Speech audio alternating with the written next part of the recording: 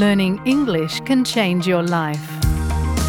You can improve your English and learn about Australian culture at the same time with SBS Learn English. Listen wherever you get your podcasts. Welcome to SBS News in Easy English. I'm Greg Dyatt. Julian Leeser has resigned from the Liberal Party frontbench because of its opposition to a voice to Parliament.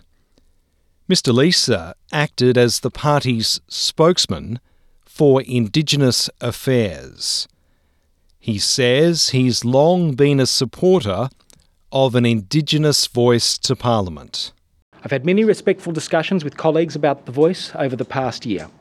I've listened to their views and they've heard mine, but ultimately I haven't been able to persuade them. A bank employee armed with a rifle has shot dead 4 colleagues and wounded 9 others at his workplace in the southern US state of Kentucky.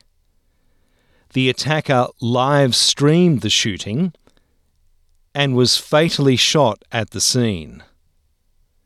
Police say it's unclear whether he died from police gunfire or a self-inflicted wound. Treasurer Jim Chalmers will travel to the United States for a series of meetings before he returns to deliver the federal budget. Dr. Chalmers will attend talks with G20 finance ministers as well as International Monetary Fund and World Bank meetings. He says the talks are important.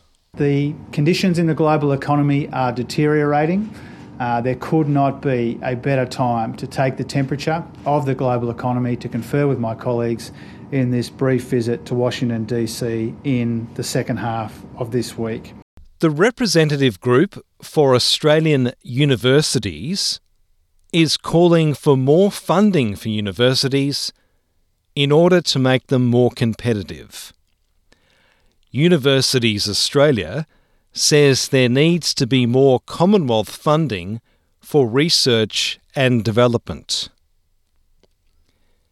Consumer finance company Latitude Financial says it will not pay a ransom to cyber criminals after millions of its customers had their personal records stolen.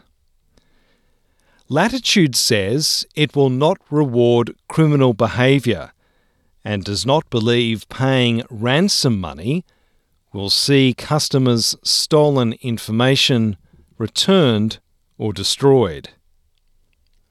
About 7.9 million people had their driver's licence details taken and about 53,000 passport numbers were stolen in the attack, which was detected in March.